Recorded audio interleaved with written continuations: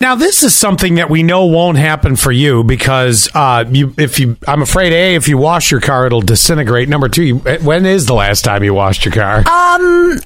It's been probably a couple months, which is so sad because I have free car washes on my phone right now. I bought some from a fundraiser. You gotta be kidding me. And I never use them. I don't know give me why. one. I haven't washed my car in a while either, but it's still new. Anyway. You do the fundraiser. A couple gets, no, we know how my fundraisers go. Oh, awful. Listen to the Scott and Allie Show podcast. Oh, God. Search Not for Air. And there's 2 episodes about it. I thought it was a one and done. No, it just can't be. Because two beatdowns, 1 month. Right.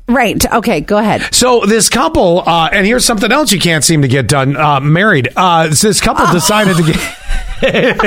Back at you, sister.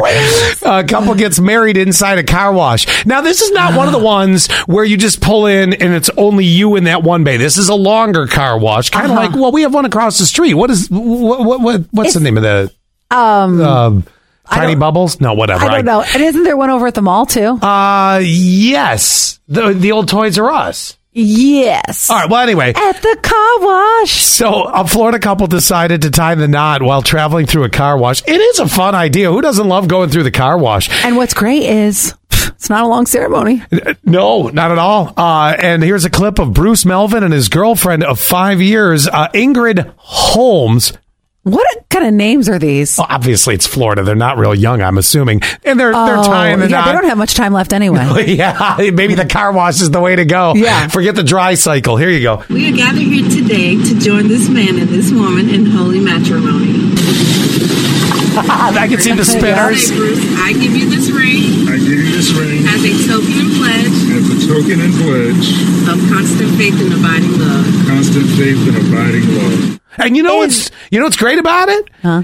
The awesome smell. Do you turn on the blowers when you're in the car wash? You know, the heat or the air, and you suck in that great smell from the car wash soap? No, I've never done this. Listen, this may be the problem why we haven't been able to de-stink your car. Next time you go, because the dead mice. And the dead mice. Okay. So next time you go through the car wash, turn on not your AC, because that, goes through the filter. Just turn on the sucky in of the air. Okay. That's an official term. It's the one that kind of looks like a curve on the no, that's recirculate. You're going to want the fresh air coming in. Okay. And just turn on the fan and breathe in the glory of the soap and the wax. Just the fan. I've got to do this, actually. Smells great. You said it's going to be 50-some today? Yes. No rain? No rain till Sunday. Okay, well then, yes, I will go get my car washed today, and I will do just this. I think you should do a video and be like, Scott told me something I never knew, and all you got to do is turn it on and bring it. Anyone? Let me see if the smell actually appears for me. 71231, keyword sass. Am I the only person that knows this, or do other people do this too? You just suck in that glorious soap and wax smell from the car wash. Now I can't wait to smell what this smell is. Much better than dead mice. True.